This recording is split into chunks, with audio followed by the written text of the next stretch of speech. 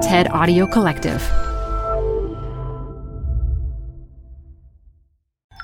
This TED Talk features psychologist Ryan Martin, recorded live at TEDx Fond du Lac 2018. Support comes from Zuckerman Spader.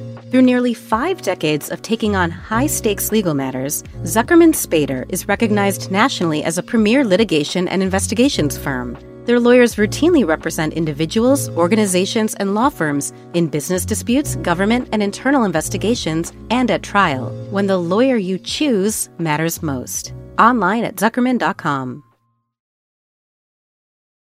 The best place to see stars is at home with Prime Video. Get everything included with Prime, like Mr. and Mrs. Smith, starring Donald Glover and Maya Erskine. Rent or buy hits like Mean Girls, starring Renee Rapp. Or add-on channels like Max for the HBO original Curb Your Enthusiasm with Larry David. You've never seen so many stars in one place. Prime Video. Find your happy place. Restrictions apply. Prime membership not required to rent or buy. Prime membership required for add-on subscriptions. See Amazon.com/Amazon Prime for details.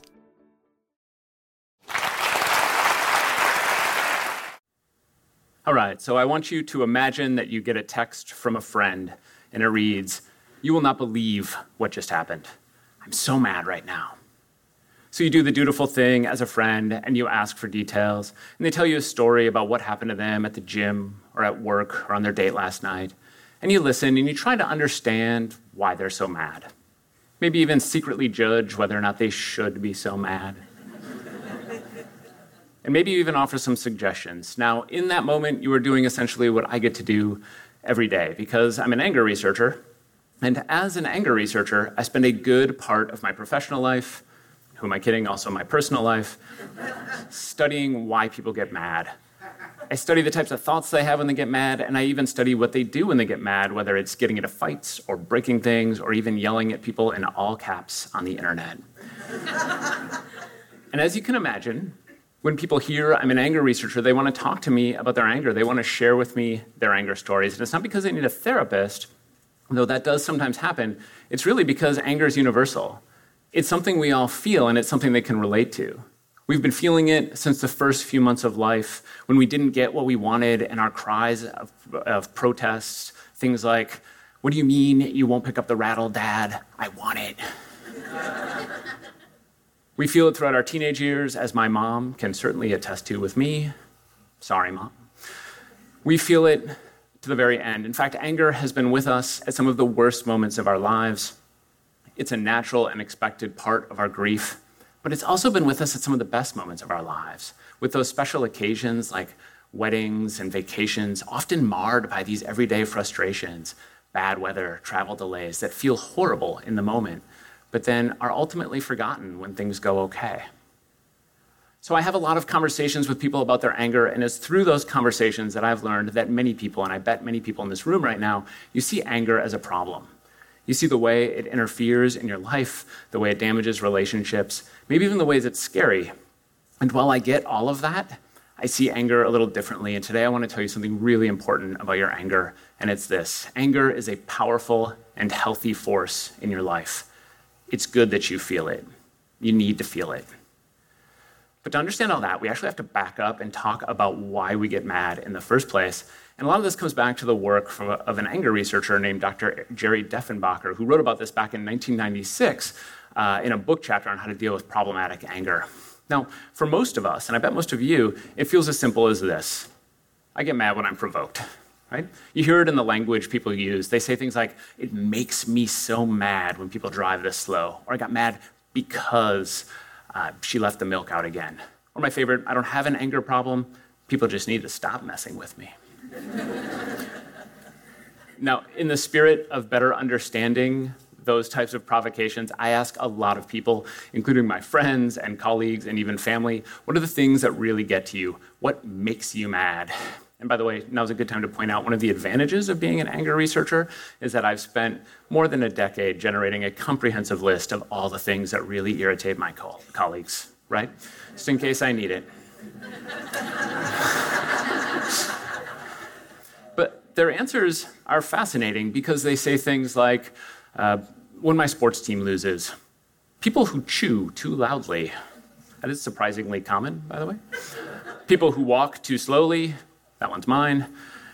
And of course, roundabouts, right? Roundabouts. I can tell you honestly, there is no rage like roundabout rage.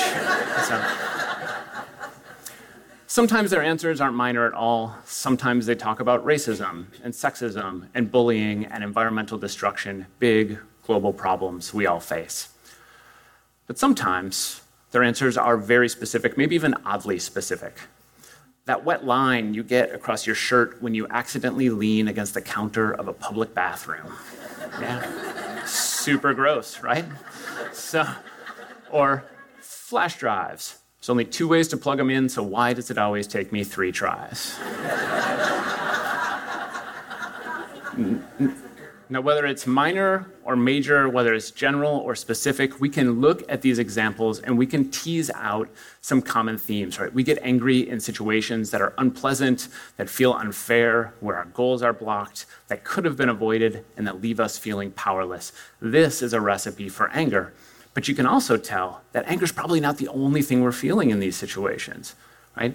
Anger doesn't happen in a vacuum. We can feel angry at the same time that we're scared or sad or feeling a host of other emotions. But here's the thing.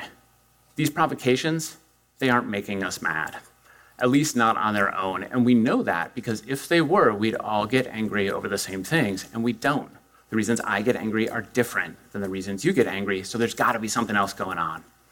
What is that something else? Well, we know what we're doing and feeling at the moment of that provocation matters. We call this the pre-anger state. Are you hungry? Are you tired? Are you anxious about something else? Are you running late for something?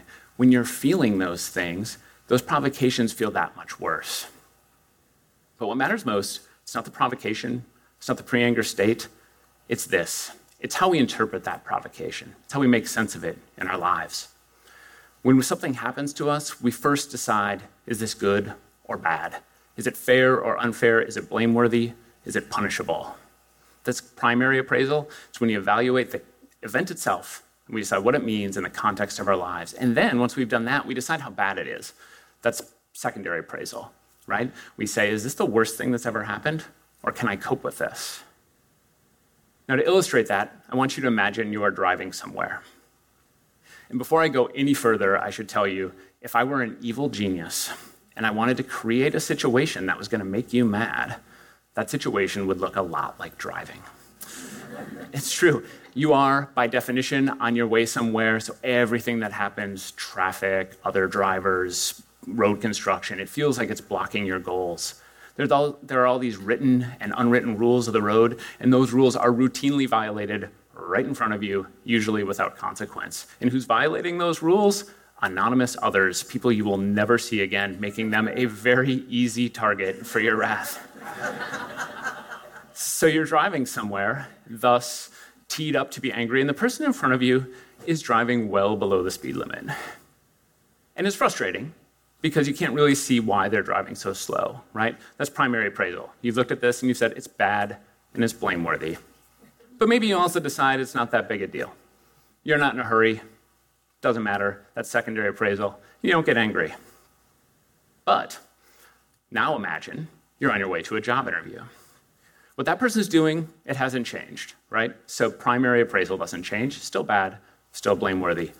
But your ability to cope with it sure does. Because all of a sudden, you're going to be late to that job interview. All of a sudden, you are not going to get your dream job, the one that was going to give you piles and piles of money, right?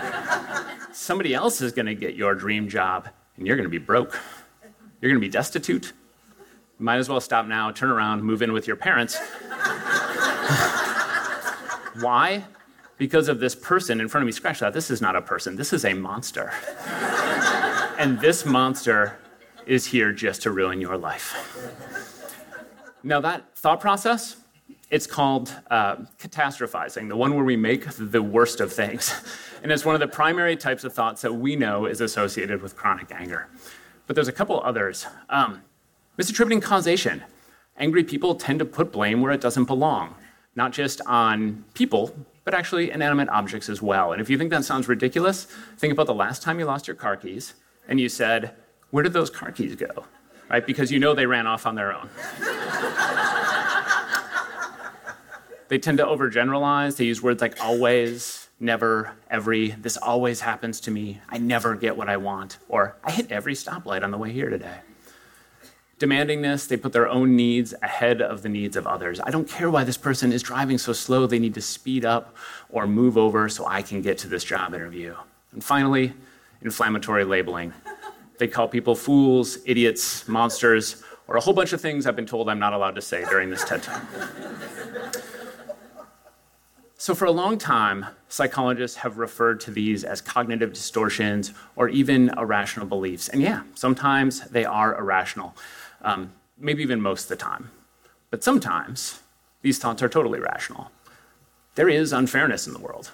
There are cruel, selfish people, and it's not only okay to be angry when we're treated poorly, it's right to be angry when we're treated poorly. Now, if there's one thing I want you to remember from my talk today, it's this. Your anger exists in you as an emotion because it offered your ancestors, both human and non-human, with an evolutionary advantage. It's one, just as your fear alerts you to danger, your anger alerts you to injustice. It's one of the ways your brain communicates to you that you have had enough. What's more, it energizes you to confront that injustice. Think for a second about the last time you got mad. Your heart rate increased. Your breathing increased. You started to sweat. That's your sympathetic nervous system, otherwise known as your fight or flight system, kicking in to offer you the energy you need to respond. And that's just the stuff you noticed. At the same time, your digestive system, it slowed down so you could conserve energy. That's why your mouth went dry. And your blood vessels dilated to get blood to your extremities. That's why your face went red. It's all part of this complex pattern of physiological experiences that exist today because they helped your ancestors deal with cruel and unforgiving forces of nature. And the problem is that the thing your ancestors did to deal with their anger, to physically fight, they're no longer reasonable or appropriate. You can't and you shouldn't swing a club every time you're provoked. But here's the good news. You are capable of something your non-human ancestors weren't capable of, and that is the capacity to regulate your emotions. Even when you want to lash out, you can stop yourself and you can channel that anger into something more productive. So often when we talk about anger, we talk about how to keep from getting angry. We tell people to calm down or relax. We even tell people to let it go. And all of that assumes that anger is bad and that it's wrong to feel it. But instead, I like to think of anger as a motivator. The same way your thirst motivates you to get a drink of water, the same way your hunger motivates you to get a bite to eat, your anger can motivate you to respond to injustice. Because we don't have to think too hard to find things we should be mad about. When we go back to the beginning, yeah, some of those things, they're silly and not worth getting angry over. But racism, sexism, bullying, environmental destruction, those things are real, those things are terrible, and the only way to fix them is to get mad first and then channel that anger into fighting back. And you don't have to fight back with aggression or hostility or violence. There are infinite ways that you can express your anger. You can protest. You can write letters to the editor. You can donate to and volunteer for causes. You can create art. You can create literature. You can create poetry and music. You can create a community that cares for one another and does not allow those atrocities to happen. So the next time you feel yourself getting angry, instead of trying to turn it off, I hope you'll listen to what that anger is telling you. And then I hope you'll channel it into something positive and productive. Thank you. For more TED Talks, go to TED.com.